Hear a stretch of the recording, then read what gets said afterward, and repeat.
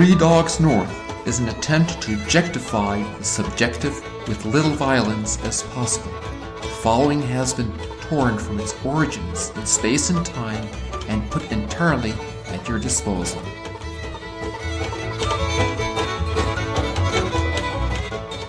Have I told you guys my screen name today? Have I told you guys about the time I met Emilio Estevez? No. Oh yeah, baby. This is real. I was a Focus missionary, and do you guys remember the movie The Way about the Camino that he was in? So they played those. They had like regional Sikh conferences or something like that. Long story. Nebraska was going to the one in Denver, but that like some of the Greek students had a conflict with that, and so we ended up. Me and one of the gal missionaries took like 10 students to the one in St. Paul, Minnesota. We got caught going up there. It started on a Friday. We got caught in this massive snowstorm. And so we ended up kind of getting stranded on a highway in Minnesota, stayed with a family that like took us in. Yeah. How many were you? A dozen, I think. Wow. Yeah, it was, and that's a like, man, God's providence. That story is crazy in and of itself. But so we get there the next morning. So the conference has been going for like, a day at this point, and they had screened The Way the night before. And we dropped everybody off, and I was driving one of the vans. So I went around and parked it, and I'm walking in, and there's this long line at Starbucks, and I look over and I'm like, holy, that's Emilio Estevez. And was the long line like waiting to talk to him? No. He was just in line at Starbucks. And I'm like, that's Gordon Bombay. That's the Minnesota Miracle Man. Like, that's who that is right there. And so I go like running over, and I didn't care. Mighty Ducks is deep in my like being and heart. And I just owned like the fanboy moment. And I think I literally like shook his hand. I was like, Mr. Estevez. Like I am a true fan. And he was awesome. I talked to him. So we stood in line at Starbucks together for like probably 10 minutes and just chatted away. It could be the greatest accomplishment of my life. I don't know if that's too strong or not. I don't have anything else. It's a pretty good celebrity encounter story though, because you didn't have like performance anxiety. You actually like had a conversation with him, and you both manifested your fanness, but also kept your cool. So good job, dude. Thanks, guys. Thanks. Yeah, what is super cool. Yeah, absolutely. He's also not. Did you tell him you were a missionary? I don't remember. I think so. Because his family's Catholic. Yeah. Hence the movie. Yep. Right. Hence he was at the Sikh conference for the movie. Yeah. Right. Oh, I thought you were saying hence Mighty Ducks. Yeah, it was the next step. No, his dad, Martin Sheen, took Sheen as his screen name because of Fulton Sheen. Oh my gosh, I didn't know that. Wow. Mm-hmm. Very cool. Yeah. Mm-hmm. Yeah, that is a successful celebrity encounter. Did I tell y'all about the time I met? I think this is like the only celebrity I've ever met in person, but it was in LAX. We were flying out to Malaysia, and I had just been ordained a priest, and I met. He does some stuff for SNL, and he does a little like YouTube show called Portlandia. Oh, Fred Armisen. Fred Armisen. Oh man, I love that guy. I love that guy too. Oh gosh, was he cool? He was really cool. I was not really cool. It was a poor fan interaction on my part. It just happened too fast, and I was on the phone with one of my brothers in like a really deep conversation, and it was just too much at once. I'm like, Kev, oh my gosh, it's that guy, Kev, shut up. And so I'm like holding the phone in one hand. It was the worst. Dude. And I'm like, oh my gosh, dude. Oh, you're that guy from Portlandia. You're the guy from that thing. And he's like, yeah, hey. Oh man. I just dressed in my collar. Oh dude, that's awful. It was bad. I was like, I think you're like the funniest guy ever. And I couldn't even remember his name. Oh no. And then I was like, okay, I got to get back to my phone call. See ya. Oh no, dude. That's one of the worst stories I've ever heard. It was bad, but it happened so fast, and I was just so pumped to see him. Yeah. He really does just crack me up. Fred Armisen. Oh my goodness. That show is so funny. Yeah. So yours was much better than mine, Rob. Well, you know what? The advantage you had, Rob, is that he was in line, so he had nowhere to go. You know, it wasn't like you saw him in an airport and you were the one stationary on the phone. Like, hey, Fred, can you hold on one sec? I need to talk to you. As he's like trying to get somewhere. Like, I need to finish my phone conversation and then tell you that I really like your stuff. It was so bad, man. After I finished, I was like, Kev, I just blew that, dude. I'm bombing.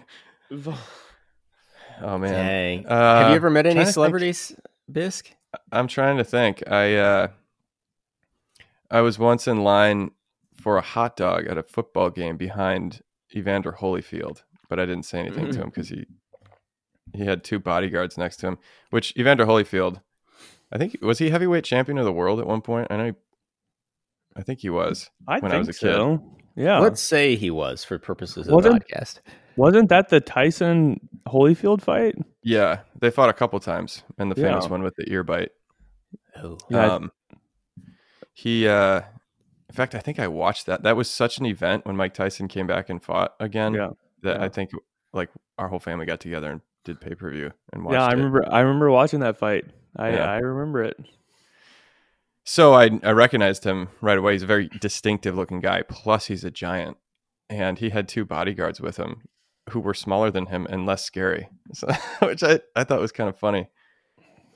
Your job is to fight, but I think that's fighters probably are more in danger of somebody interacting with them confrontationally, because especially at a football game, if somebody's had some drinks, they're like, oh, I want to fight Evander Holyfield. Like, that must be, Fred Armisen probably gets the, hey dude, I'm on the phone, but real quick, I need to tell you what sketches on Saturday Night Live I like of yours. Versus like if you're Conor McGregor and you see somebody at a bar that's hammered and like, oh dude, it's Conor McGregor, watch this, I'm going to clock him in the face. I don't know. That's just I'm speculating, but I would imagine that's an annoying part of being a famous fighter. Is people constantly trying to punch you in the face. Right. Yeah. To say they did it. I could see that. I could absolutely. I wouldn't want to punch Evander Holyfield in the face. I feel like it would break my wrist, and then he'd just kind of look at me, and then just walk away or something. Put it this way: he's been punched in the face way more times than I have, and I think that he could handle it more than I could. Yeah, he's probably been punched in the face more than I've done a lot of stuff. Yeah. Have y'all heard the Mike Tyson quote? I think I actually have brought it up on the podcast. Everybody has a plan until they get punched in the face. Yes, that's one of the great quotes. That is so good. That is so true, man. It's really one of the great quotes of Western civilization, Western tradition. Oh my gosh. There. Yeah. Wow. It's hard to believe he said that because it's so classic. It's like, I took the road less traveled, and that has made all the difference. Mike Tyson's one line of poetry in his life. Yeah, but it's not like that didn't come from deep philosophical thought. That, like, he probably had a plan and then got punched in the face and was like, you know what, forget that plan. Well, exactly. It's just total lived experience for Mike Tyson. All right, face tattoo time. Did I tell you? Last February, I started going to a boxing gym to just for like a change of pace with workouts and stuff. And I'd driven by it. I was actually looking for a guitar store on Google Maps, and there was one right next to this boxing gym in Pilsen, and I was like, huh, big Rocky fan. I've always kind of wanted to learn how to box, and this looked like kind of a legit place, but also open to beginners. And quick side note, anyway, it's perfect that it's in Pilsen just because of Father Smolonic stories. So anyway, continue. Anywho, you know what I'm talking about, Mike. Sorry, inside. Yeah. Oh yeah. Why did I start talking about that? I started doing boxing. Dang, dude. Just go with it. Sorry, my fault. That's all right. You said that you always wanted to box. Yeah, you said the Mike Tyson. So everybody has a plan until they get punched in the face. Connor, I believe that you can find this train. Yeah, somebody else say something. I want to hear, what was it like to be at the boxing gym? It was cool. It was only like a month or two that I would go. It was like 6 a.m. in these boxing fitness classes. So they, it would just, they'd turn on the bell for, I think rounds are they 3 minutes in boxing? So you just do like a round of jump rope, or like 3 rounds of jump rope, and then, like take some kettlebells and walk up and down stairs and, do different, or, burpees and blah, blah, blah. The guy it would be like 5 or 6 of us in there in this little gym, and there'd be a boxing coach that would get you all warmed up. And then you'd either hit the heavy bag or the mitts. So that was one of the things. I actually used it as an analogy in a couple talks for evangelization, like how a Newman Center should not act, because here's this thing I was like kind of interested in getting into, but didn't really have any background in. But there I found a community that kind of intrigued me, like, maybe I could fit in here, where I want what they have, which is like this camaraderie of a boxing gym, but also the toughness of like, we get up at 6 a.m. and do this workout, and while the rest of the world sleeps, and like, that's kind of cool. So I have the website up and I call the number just to get some info. Like, do I need to bring gloves? I don't want to be this idiot that like, shows up in a wetsuit, like shows up. I'm sure you would just dress like how Rocky dressed, right? Like, I'm assuming this is what everybody wears. Already with like the bruises on my face, like made up with marker. I just want to fit in.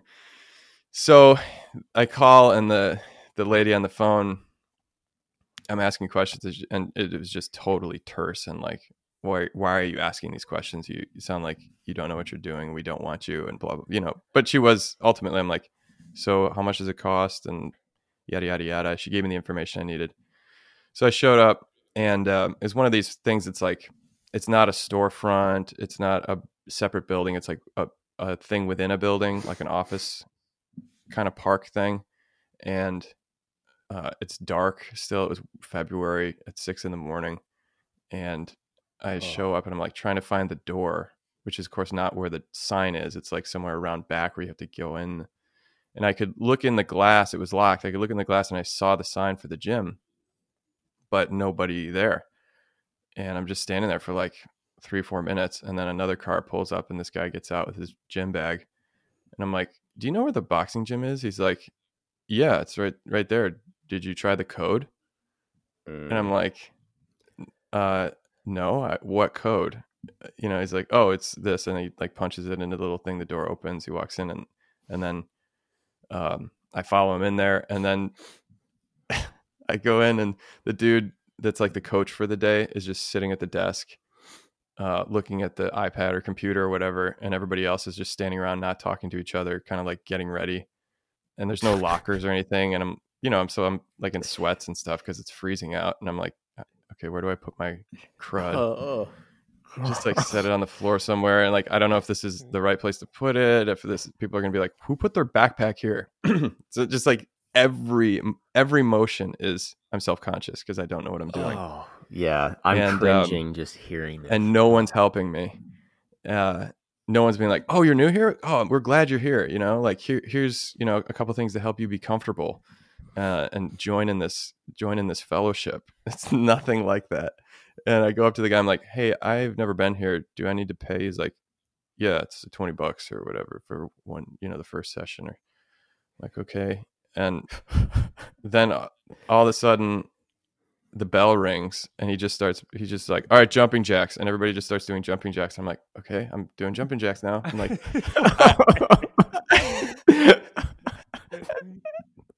and then like halfway through, he's like, all right, so find a partner and get mitts and gloves. And the guy that had taught me the code, I was like, can I be your partner? And I could tell no one wants to be my partner. I don't know anything. I don't know how to do it. And there's no like, okay, this is how you start. This is how you put your gloves on, or here are a couple intro combos that it wasn't coaching. It was just like, this is people just doing their workout. So I got my gloves and he got his mitts, and this guy was nice. He taught me a couple things and how to do the combos and whatnot. And then I had to do the mitts where, like you're the coach, you've seen it in the movies and whatnot, like, okay, 1-2-1 or jab cross, whatever, uppercuts. And like, I learned it by the end of it. I'd gone maybe 12 times before coronavirus. And, by the end I was pretty confident that I could do a decent, like 3 rounds with somebody where I was calling out the combos. But if I didn't have the confidence to just like plow through that awkwardness and join these people in what they were doing, there were like 12 points of contact where I could have just turned back and been like, like I could have gotten in there, talked to the guy at the desk, felt his total indifference to my presence and been like, where's the bathroom? And then just left, So the analogy to the evangelization thing is just like, you never know what's leading somebody to come to you and just sort of like pop their head into a church or a Newman Center or whatever. And that first impression can make such a huge difference as to like whether they make this part of their life, By the end, there was one coach, this older guy who was very cool. And like the mornings that he was on, I tried to make sure that I was there because he would like tell me what I was doing wrong. Nobody else really would like teach me form and stuff like that. Plus, I think they also want you to pay for personal lessons if you don't know what you're doing. I think the class is more just for getting swole in the morning. But I also had the idea that I would fight people, but that obviously didn't happen. Hey, there's still time. Don't let that dream die. Okay, that's true. I'm curious. Was there a sense of like whenever you'd spar with somebody? Because I felt this with wrestling with my younger brothers, that there's this sense of like closeness and intimacy that you get. Maybe intimacy is too much of a word, but like a camaraderie that you get with somebody that you actually fight with or that you wrestle with. It's like a combination of respect, and you know them at like a different level. You kind of know them, like their strength and their speed and their movements and all this stuff. Do you have that sense when you box with somebody? You're like, wow, we're kind of connected now. Like I know you a little bit better after having fought with you. I don't know. We never sparred. I never boxed anybody. I just hit the bag. But I do know that from wrestling. My buddy PJ and I were roommates in this big. Do you remember the quad in the Newman Center, Rob? You never lived there, did you? I never lived there. No. There was a room on the 4th floor that I don't think was legally occupable in the sense of like not having adequate exits. I think it was initially meant as a storage room, but it was huge and you could fit 4 guys in there. And so actually me and Jamie were roommates, and then this guy PJ and Eric, and me and PJ were in the room by far the most, studying and stuff. And we would just, you know how you get when you're in college and you're studying and you're sick of it. We would just start hurling insults at each other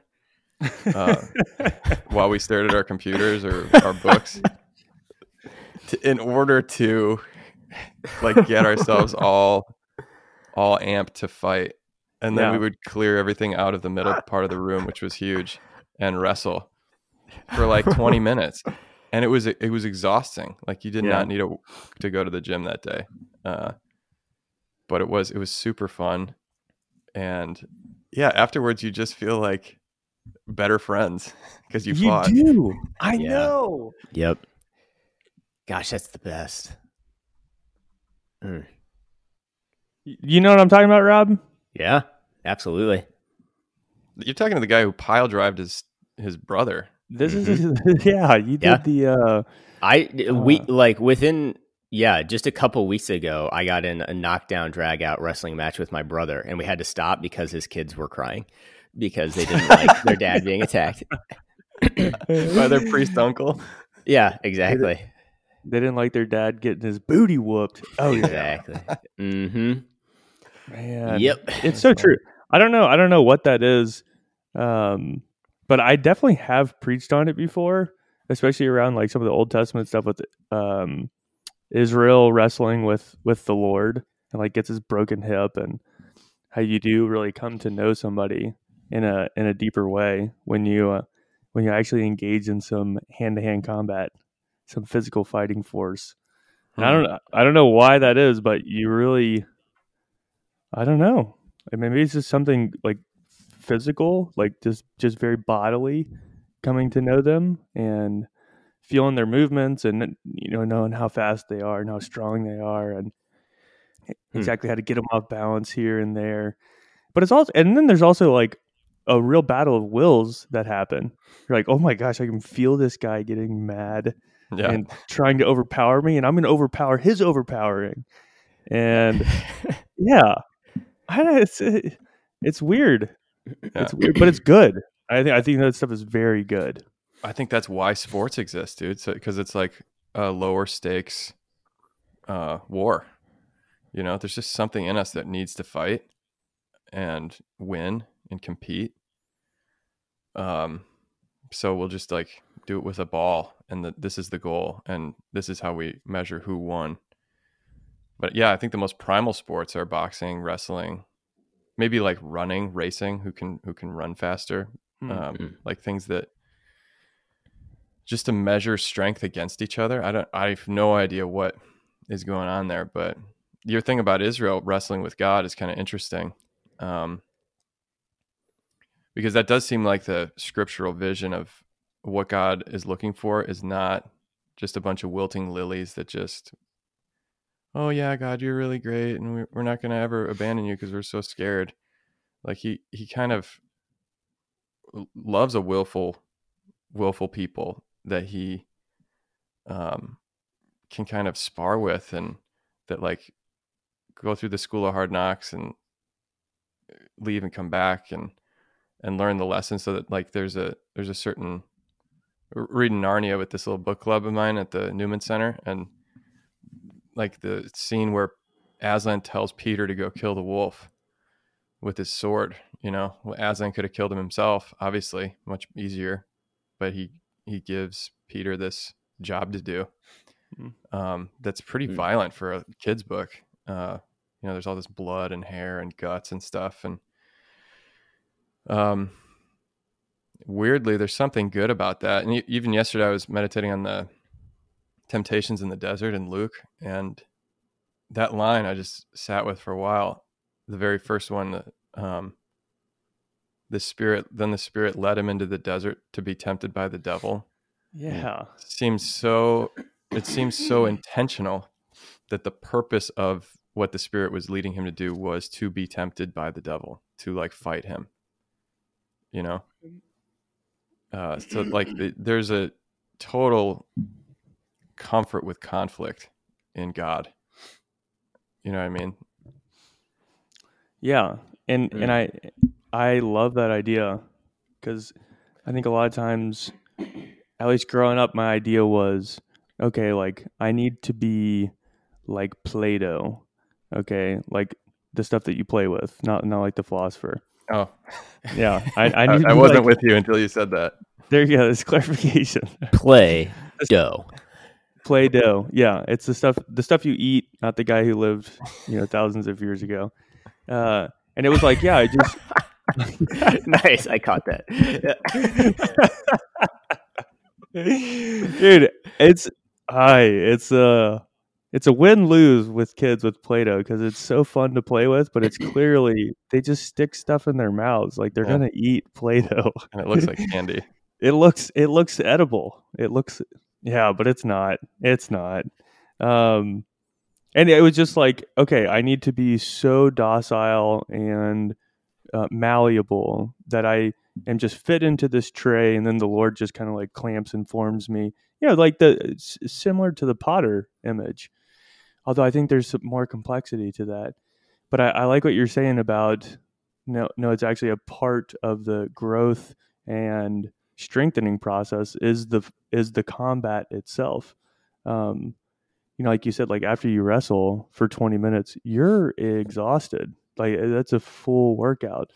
But a part of the growth and the strength and becoming more aware of yourself and where you need to be and how you need to move and even the balance of your body and things that you can take and can't take. Like there's a lot of self-knowledge that grows as well, but it comes in the actual fight itself. And I think the Lord, he kind of spurs us to that and he invites us into that, not to try and overpower him, but because we know he's going to, like, he is the Lord and he's going to win. And yet this, in the conflict, there's actually a strengthening that goes on that's very intentional. That's different than, like you're saying, just being like a passive receiver and not engaging in the relationship that the Lord really wants most for us. But it's actually in engaging in the fight, the kind of the pushing back. There's like an exercising of the will that it also gets sharpened, but also our will comes to know the Lord's will. You're like, okay, this is something I don't want to mess with, or this is something that I actually do want to relent to. So it's just a different way of being transformed by God, as like just being a total receiver and receiving the transformation of God while also participating in it, because that's what he calls us to. I think the wrestling and the boxing, it uses that pretty well. Yeah. I'm curious to, man, this is a little kind of different thread here from it, but just going back to even the initial experience of the gym that you were at, Bisque, but I read this article recently from Art of Manliness, which we've talked about that guy before, and I really like his stuff. I think this is an older article, but it's just about like the importance of men mentoring other men or boys. And I don't know, there was something cool to it because he made it like very practical in, I guess, the argument of why this should always be, I think, like an intentional part of your life as a guy. And I don't know, I was just thinking there of even that experience, man, of whatever it is, of like the goodness of what you're talking about, Metz, or like what kept you going back in that situation is what's interesting, Connor. Of I don't know, there's something to that of like what's the line if you were just going to say, hey, I want to be intentional in this in my life, of like, no matter what stage of life I'm in, I should always be like mentoring a couple guys, and also like seeking mentorship in my own life, which I don't know. I like the image there of like just an old coach at a boxing gym, more so than like, I don't know, whatever else is out there. Like, there's just so much fluff around that. sometimes. Do you see what I'm getting at there? I can keep talking, but I don't quite have it. If you guys see anything. You mean you prefer an old boxing coach to just say like a book about how to make your life? Yeah. Or what's good. There's something, I guess I noticed in myself, there's something appealing to like going and being like totally not unwelcomed, but like totally indifferent if you are there or not at this boxing gym. Yeah. And there's something appealing to that, which is weird. It's similar to what I always used to say about, and not in the same way, but that was always what was so good when I was able to go to like Our Lady of the Angels. And they were incredibly welcoming and like spoiled us like crazy with the meals they would make. And it was so much fun.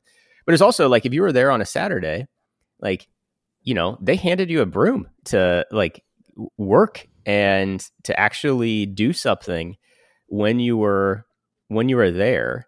I just think we can get so caught up in that of like, man, how do I make this person feel like, totally welcome, and that here's what it is like, how do I make this person like know that I'm not expecting anything of them? And it's like, no, I actually think people are hungry like for something to be expected of them. That's a hot take, dude. I like that. Run with it. Yeah, I mean, that's very much like I'm thinking of my firefighting experience. Like I went out there with very little value I could add to a fire crew. You know, at age 21, I was in decent shape. That's about it. But I wasn't even in the right kind of shape, because the first time we went hiking, just like up the little hill over, like above our barracks, in boots and with a pack on, I was like, this is hard.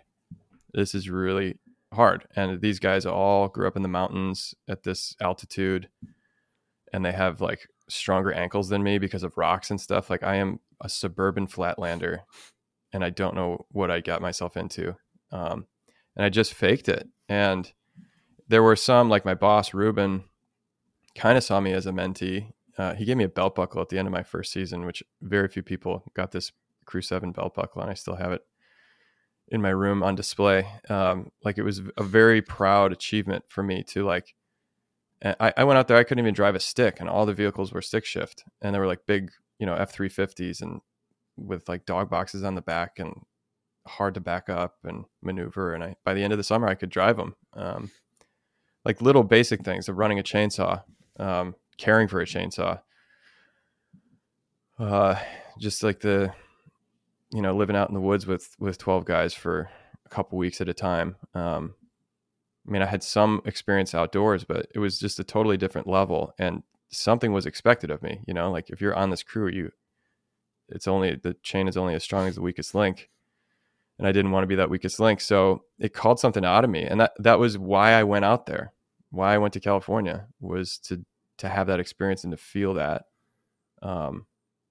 that growth and like the purpose of being on what they always say about war is like, you're not dying for your country, you're dying for the guy next to you, you know, like that feeling of camaraderie, of a common purpose, of this is hard, but we're all in this is sucking for you as much as it's sucking for me. And that's actually kind of cool.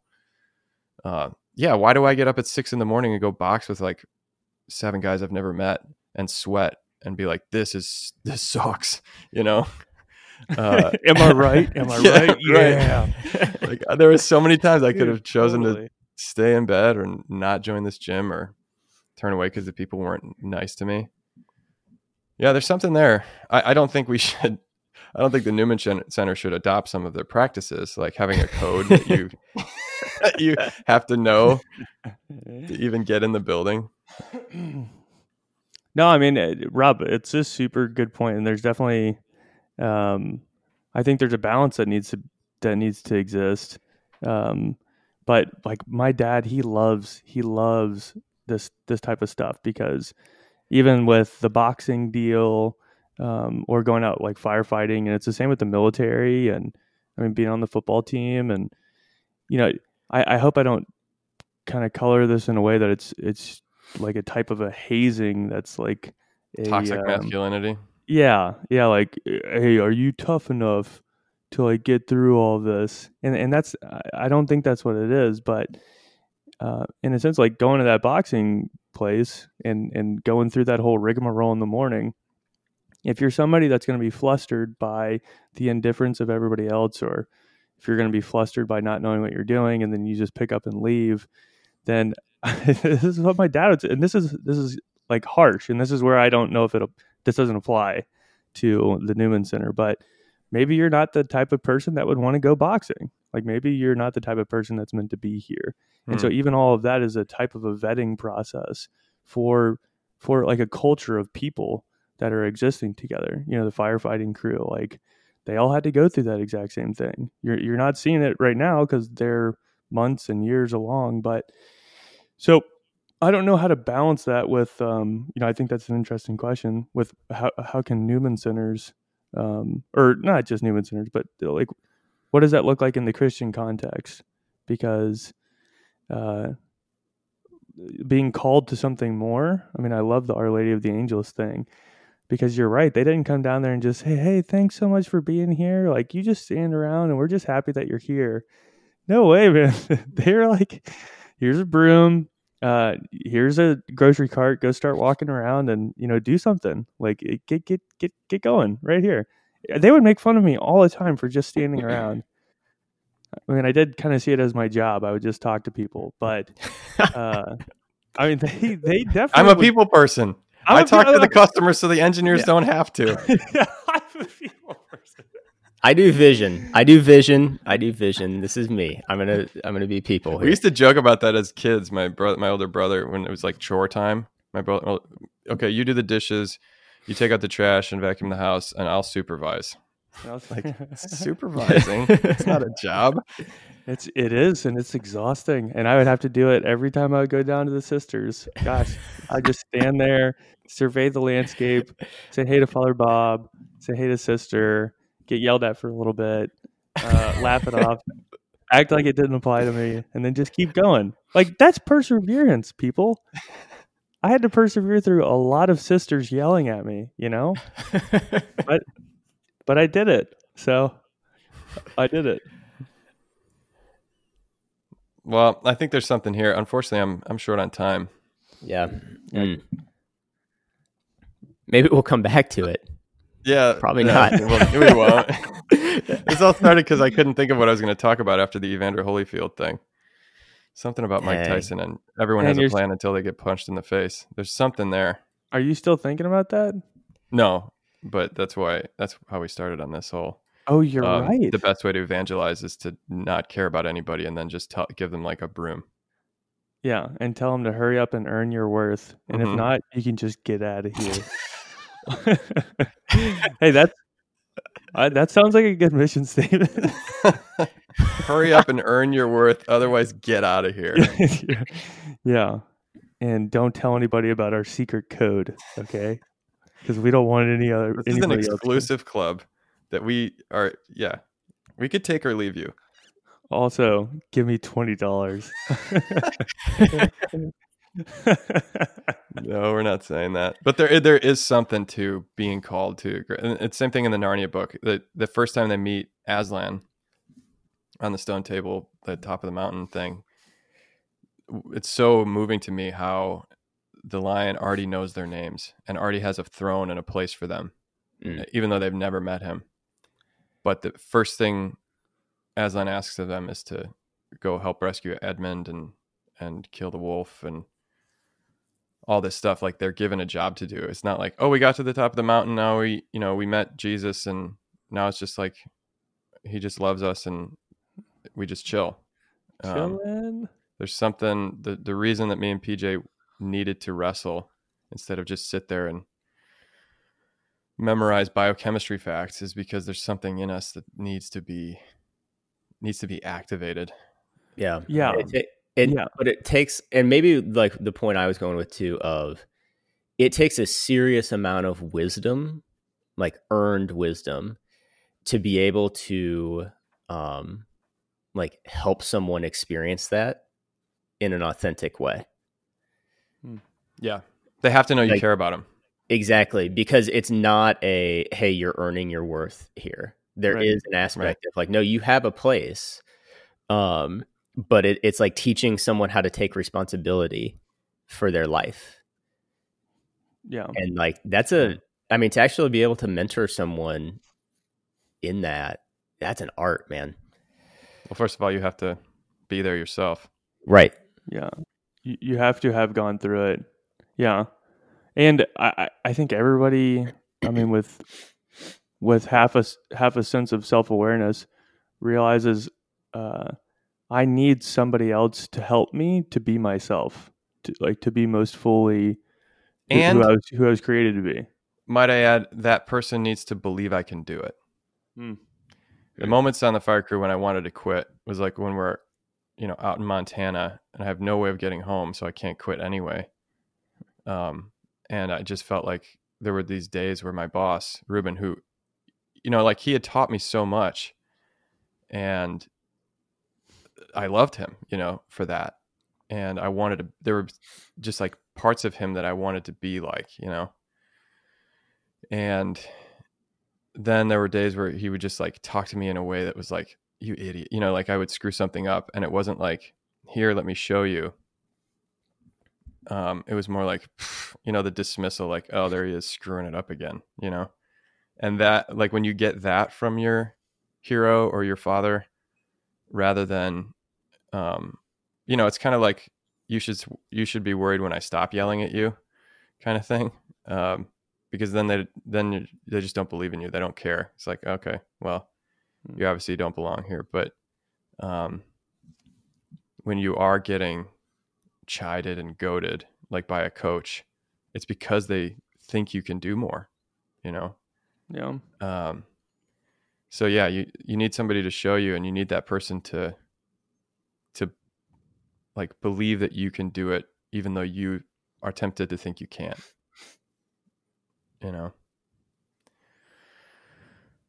Very cool, guys. I got to shower and celebrate the mass. Believe in your smelf.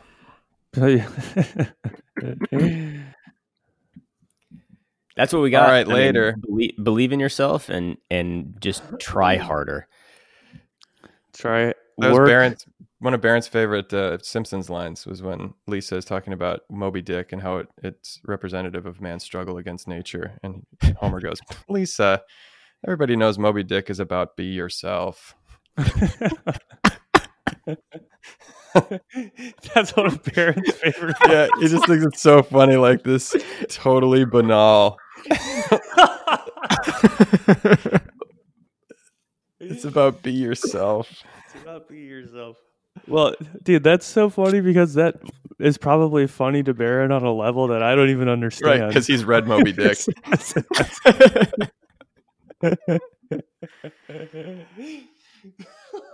All right, guys, be yourselves. Talk to you later. See ya. Yeah.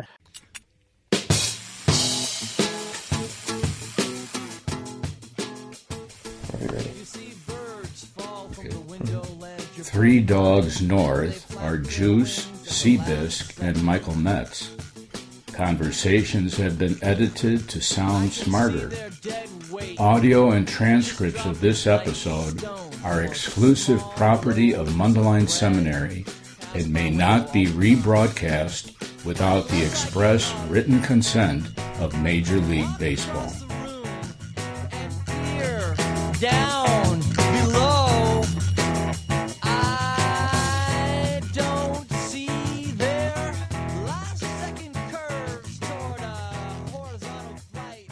All these birds just falling from the Thank you, dog. Thank you, dogs. Good girl.